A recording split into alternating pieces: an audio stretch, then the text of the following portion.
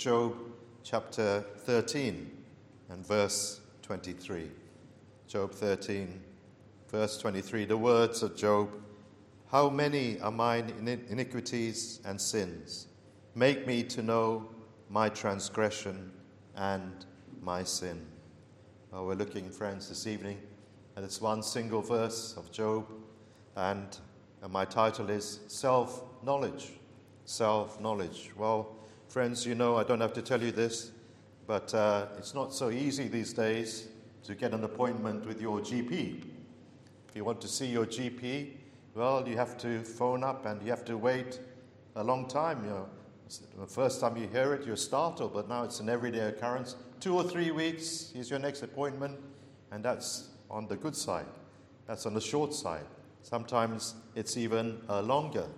For most of us, well, that's unacceptable. We want to see the GP tomorrow. We want to see the GP as soon as we can. But there are some people, well, they don't mind if it's a few weeks down the line. They're rather happy, you could say, that it's been delayed. The further away that appointment is, the better for them. And rather, in fact, they'd rather not go at all. They have no wish to go. They're a little bit afraid to go, because they're afraid what will be the result of going. What will the doctor find out? What will the doctor discover from such a visit? He may just be going for a general checkup, but the person, they're fearful. They're worried that examination or blood test may discover some serious illness, some serious disease that they have to begin to battle with. And they'd rather not know. Rather, they didn't have to think about such a thing, even though they know it's better to catch something early, and you can deal something and treat it and receive the proper medication for it. Yet there are still a group of people who prefer not to know and would rather not go to the GP or the doctor at all. And I venture, friends, tonight to say that it's something similar on a spiritual level. There's something within us that makes us afraid to look within ourselves. We're afraid maybe to examine ourselves, to see what's really in us, to do a kind of spiritual self-check of ourselves, and to find out, how are things with my soul? What is happening inside of me? We are fearful, really, of what we will find. We sort of have even a premonition that if we do look, well, it's bound to be bad. We have a sense that we dare not look because we're sure to find things that we are disagreeable and that we don't like, and that will be downright embarrassing for us and will put us in a bad light and will even be shameful for us. And so often we want to avoid such self-introspection. We're happy to inspect other people. We don't mind looking at other people's sins. We don't mind checking up on what they're doing, and maybe we get a perverse kind of delight even in examining people's motives and examining their sins and talking about their sins and gossiping about their sins. But when it comes to our own, well, it's almost like a no-go area for us. But here Job prays, and Job says in verse 23, "Make me to know my transgression and my sin."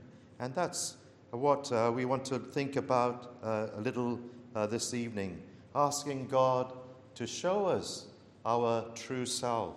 Here is Job praying this prayer. How many are mine iniquities? He wants to know the number of his iniquities and sins, and he wants to be aware of any transgressions that are in his life, any heinous sins that he has committed that has brought him into such a condition.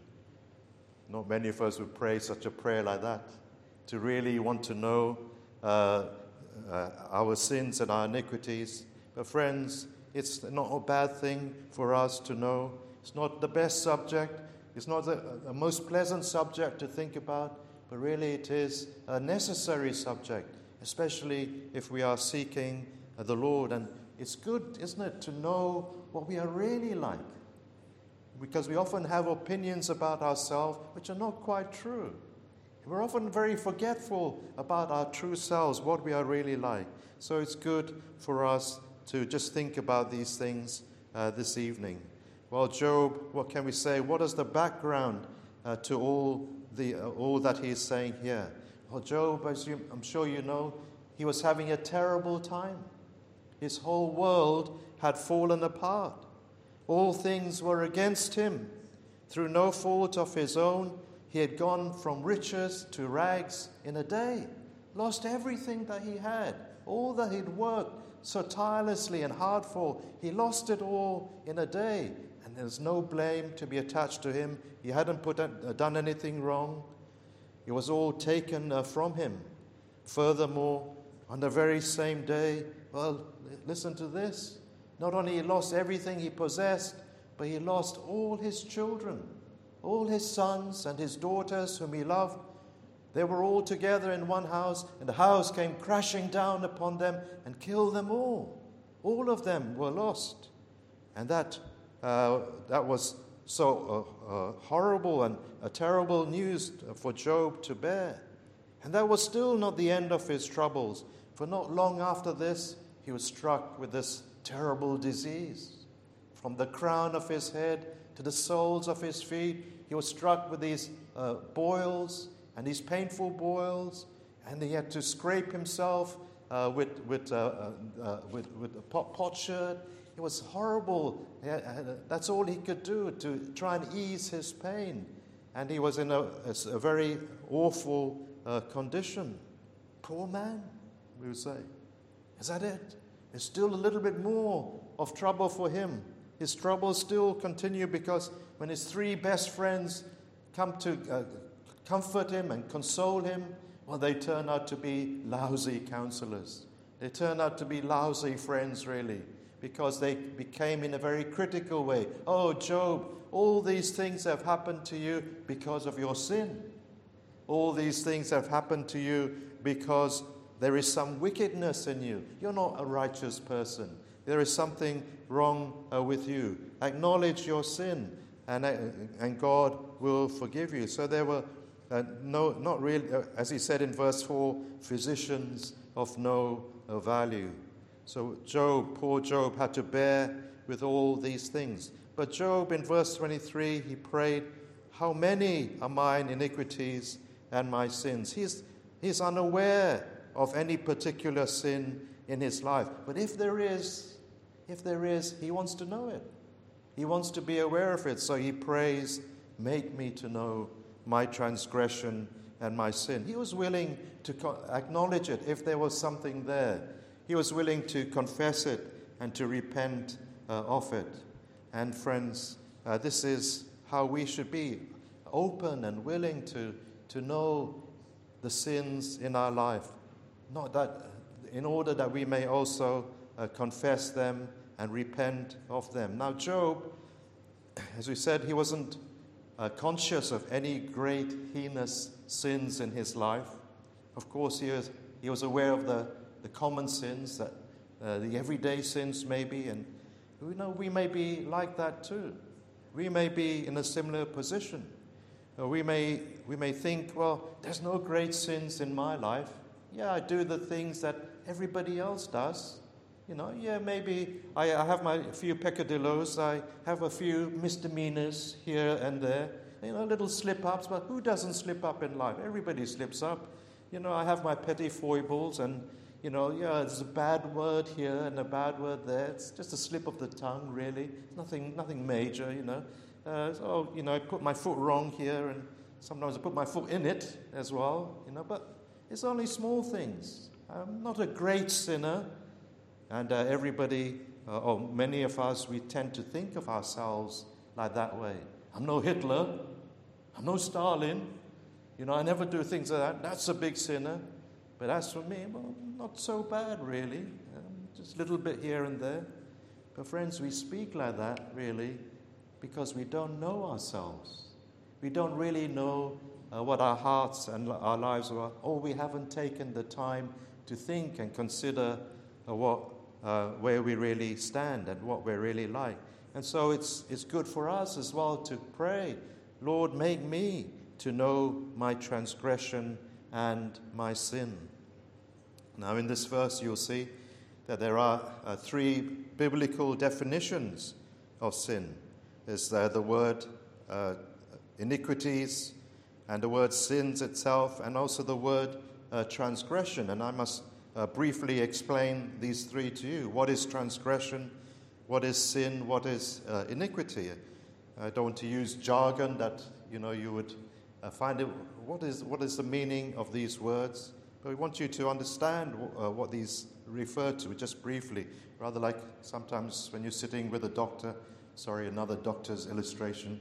But if you're with a doctor or you're sitting with a consultant, as I did not so long ago, and they begin, not deliberately maybe, but sometimes they use these Latin words, and well, you're a bit lost, and you have to stop him, say, hold on a minute, what do you mean by such and such a word? And then they break it down very kindly. They break it down into English and into a language that you can understand. Well, that's what we want to do a little bit with these three words: transgression, sin, and iniquity. So firstly, what is transgression? What does it mean? Well, friends, very simply, it's the breaking of God's commandments. It's the willful breaking of God's commandments, a deliberate breaking of it. We know what the commandments are. They're summarized for us in the Ten Commandments. The first four have to do with our duty to God, and the next six with our duty to one another, to our neighbor. And we have not kept these 10 commandments. To break these commandments, to fail to keep them, is a transgression. So we are guilty, friends, of hating one another. Thou shalt not kill. Well, you may say, I've never killed anyone. But if we've hated people, and sometimes we sort of enjoy to dwell upon such malicious thoughts, that's sin. You say, well, another commandment, thou shalt not commit adultery. You say, well, I haven't committed adultery with anyone. Well, have we lied? Have we lusted after somebody? Have we desired in an immoral way somebody else? Well, friends, the Lord said this is sin. This is also transgression, breaking God's commandments. God has given us his standards, and we have failed to keep them. Thou shalt not, of course, lies. We're so familiar with that. But what about those first four commandments that relate to God, to worship God, and to respect his name? Well, we haven't done that. We've broken those commandments too. So transgression is the breaking of God's law. Sin, another word, is the failure to be what God wants us to be. Missing the mark, we often say.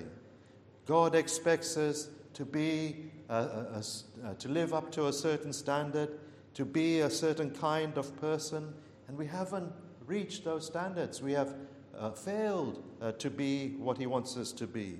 He wants us to worship him, and we have not been worshippers. He wants us to love him, and we have not loved him. He wants us to obey him, and we have not obeyed him. He wants us to love our neighbor, and we failed in all these aspects. We failed. We've got a whole list of failures behind us and in our lives. And then also iniquity, that refers to something that is more inward, something more to do with our nature. Sin is not only, friends, what we do, it's what we are. This is us. We are fallen. We have something wrong. We do those bad things because the problem is inside of us. The things we do which are wrong, well, they're like, in a sense, you could say the symptoms, but they're the evidence that there is a problem deep inside of us. And that problem, which is the deeper, is our nature is corrupt. Our nature is perverse. Our heart is deceitful, the Bible says. And so we are twisted. It speaks of the twisted nature that is within us, the deviousness that is within us. as fallen men and women. Terrible words, aren't they? Horrible words in a sense. But this is us. This is really what Job is asking. Make me to know. Lord, let me know mine iniquities. Let me know my transgressions. Let me know, Lord, all my failures. Let me know my sin. Teach me these things. Show me these things. He wants to know his offenses. He knows that these are offenses against God. And it's good, friends, again, to say this is what we need to know about ourselves and to have a true assessment of ourselves. Oh, friends, this is so vital for us as we seek the Lord. How many are mine iniquities and sins? He wants to know the number of his sins. How many sins have I committed, Lord? He's sort of saying. Oh, friends, if we were to do an assessment, there would be so many, a countless number. How many of if we counted our own sins, how many times in our lifetime have we lost our temper?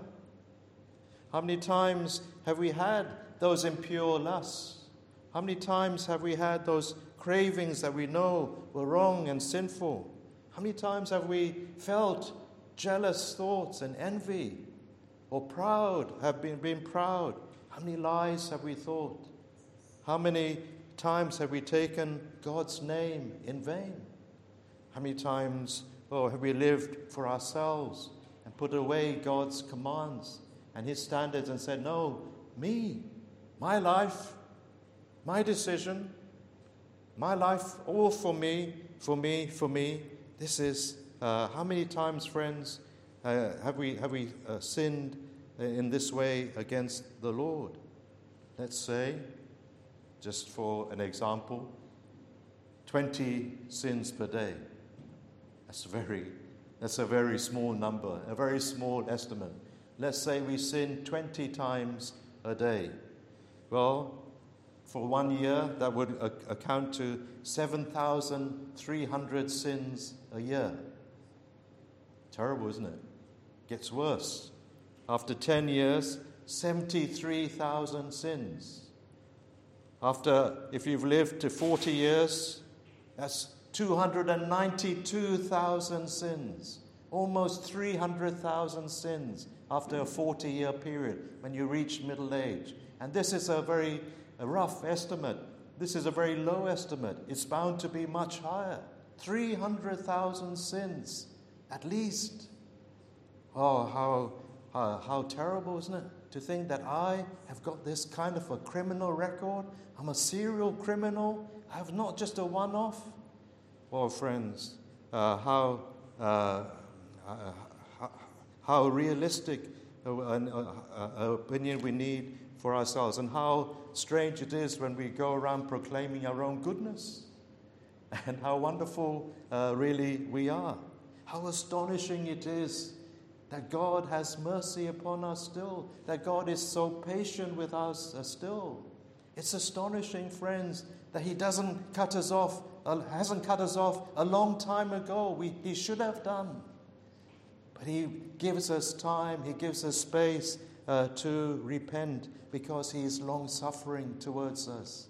He's not willing that we should perish. He's desirous that we should come to him for forgiveness and for pardon, and all those thousands of sin he is willing to forgive and to put away out of his mind once and for all. Do I still need convincing? Think, friends, of our attitude to God. What's our attitude to God been like? How have I been towards him especially? Oh, I've been ungrateful to him. I've been full of ingratitude to him. I've eaten meal after meal on my table, and I've never once thanked God for it. I go to bed without thanking God for keeping me safe. I enjoy so many good things in this life. I have so many abilities which come from him, but I've never looked up to him and thanked him for my heart for giving these things. I make I try my best in life to avoid God. I know He's there. I have an inner sense that He is there. I feel an obligation towards Him. I feel I should acknowledge Him. I feel I should worship Him. And there is something within me that keeps reminding me this is what I must do. But there's an inner compulsion there. But I'm trying my best to avoid that, to suppress that, to put that far from me. And I come up with all these different ways and ideas to avoid following that inner compulsion and giving my life to God. His calls come to me again and again to turn to Him. And I say to Him, go away. Go away. I don't want to live for Him. I don't want to love Him. How many times have I rejected Him? How many times have I said in my heart, I don't want to worship God. I want to live for myself. And we're very good, isn't it? We've been very good at finding ways to escape giving to Him what is due to His name.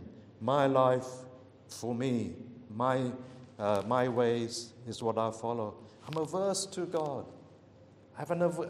It's a result of this sin that is in me. Is as I'm averse to God. I'm not drawn to Him, even though He's so kind and He's the best being of all, and He's such a gracious Savior, and yet I'm averse to Him. I don't really want to know Him. Christmas is coming. Christmas is round the corner. You're looking forward to the turkey. You're looking forward to the mince pies, the telly. You're looking forward to that time off. Maybe even you're looking forward to singing Christmas carols. But you don't really want to know about why Christ came. You don't really want to hear the reason why He came into the world. You want all those other peripheries of the season. But that one main message of Christmas, that the Lord Jesus Christ came from heaven, the Son of God came from heaven, took a human body, came into this world to give Himself for sinners. I don't want to know that. I want to avoid that. I want all the other things, but I want to avoid that thing. I don't want to think seriously about Christ. I want to put that far away from me. Friends, this is us. This is what we discover about ourselves. Oh, it's a horrible sight to think and to admit that these things are true. It's a wretched sight to see, a very disheartening sight to see. But it's a very realistic one when we do come to terms with it. A true picture of every one of us. But then, very quickly, why do I need to know these things about myself? You may ask. This is too depressing. This is too overwhelming. It's too humiliating. I'd rather not know about these things.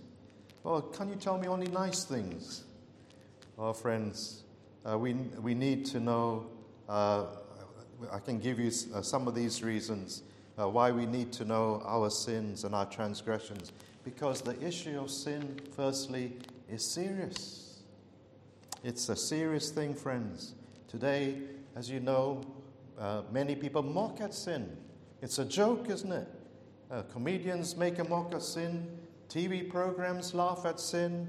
It's a joke today. Many people can think of sin as something very neutral, something harmless, something to be toyed with. Our senses have almost been dulled to what the dangers of sin. Do you remember? I remember rather not so long ago. It was where the term "living in sin." People knew exactly what it meant. There was a time when people were embarrassed to say that they were living in sin. And but now today it's become a norm. It's become a phrase where people just almost use as a joke and as a triviality, living in sin. Immorality has become trivialized. And people no longer take God's standards seriously. Job didn't think like that. Job thought seriously about sin. He knew that there were consequences to sin. And friends, the thing is, God takes sin seriously. If man doesn't, God still does. And God must punish sin. And on that day of judgment, and we have to stand before Him and give an account of ourselves to Him. Well, it'll be a moral account. Not what did you do with your money so much, but how did you live your life? How did you compare with those standards that I gave? How did you live? But another reason, friends, why we must know ourselves and our sins is because only then will we really seek forgiveness. When you realize that you're guilty and you feel that guilt, and these things are said to us not to just push us down and to lower us to such a position where we feel there's no hope for me, but they're permitted, they're allowed, so in order that we may feel our need of Christ, in order that we will feel our need of salvation. And when we realize our guilt, when we realize our sins, then we will truly seek the Lord. Then we will repent of our sins. Then we will be truly sorry for our sins. And we'll cry out to Christ, "Oh Lord, save me from my sins. Oh Lord, forgive me." Then, friends, we will make no excuses for ourselves. But also, thirdly, another reason why we need to know our sins is because only then will we really understand the mission of Christ, why he came into the world, and realize and perhaps feel even his love is so wonderful. His love is so amazing that he will come and die for sinners. Why did Christ leave heaven? Why did he come into this fallen world? To be a good example? No. To give us a moral code for life? No. To teach us how to love? No. Christ Jesus came into the world to save sinners like ourselves. That's why he came. When we realize, oh, I'm a terrible sinner, but Christ came to save people like me. No matter how bad I am, he can save me. He went to the cross, and there he took upon himself, what was he bearing on the cross? The penalty of his people's sins, the punishment they deserved. All those thousands and thousands of sins of each one of his people, the punishment of all those thousands of sins was placed upon Jesus Christ as he was on the cross. And he bore them away. He stood in our place. He was the divine substitute. He was punished instead of me. Oh, friends, do you see that? You see, on the one hand, your sins, but on the other hand, don't stay there. You must look at the cross. You must see the Savior. You must see what he has done. That's the whole point. We urge you to see, yes, to pray, Lord, show me what I'm truly like. But don't stay there. That won't help you. You need to see Christ and believe in him and ask him for forgiveness. Look to Christ. Look to the cross of Christ. Believe what he has done there. Believe that he has made an atonement for sin, and you will obtain forgiveness. Oh, friends, this is our message for tonight. You don't need a crushing sight of sin. Just enough to make you see and feel your need of the Savior. That's all you need. Just enough to make you go to him. That's enough. That's all you need. Enough to make you realize, I need salvation. I need forgiveness. I need the Lord Jesus Christ in my life. And friends, I can tell you again from the Word of God, what we tell you here every week, that no matter how many your sins are, God is a forgiving God. There is forgiveness with God. There is pardon with him. He is willing to pardon. He stands even now, tonight, ready to pardon you, to forgive you all those thousands of sins. He's ready even tonight to forget all those sins. He's ready even tonight to cast all those sins of yours behind his back and to remember them no more, and to cast them into the ocean, and where they will never be brought up against you anymore. Oh, friends, this is his promise, that if we come to him and trust in Jesus Christ, this is what he will do with our sins. He will remember them no more, and he will save us from our sins. Christ Jesus came into this world to save us from our sins, to forgive us, and to deliver us from the power of them, and then in glory to save us from the presence of sin. Oh, friends, come to the Savior. See your sins, yes, but then don't stay there. Come to the Savior. Repent of all of them. Truly repent. Be sorry for them. Trust in Christ, and then yield your life over to Him. Give your heart and your life to serving Him for the rest of your days. Well, let's pray together. O God, our Father, we thank Thee for Thy word, and sometimes it's hard for us, Lord, to accept even these things and this true account of ourselves. And, oh Lord, we pray that Thou wouldst deal gently with us, and yet help us to deal, Lord, in a true and real way with ourselves, that we may truly know our need of Christ, and all that He came to do may become so much more precious to us, and that we as well, great sinners and transgressors as we are, may obtain that free forgiveness that is in our Saviour. Bless us, each one, and be with us, we ask in our Saviour's name. Amen. Let's sing our final hymn, number 416, Physician of My Sin-Sick Soul, 416.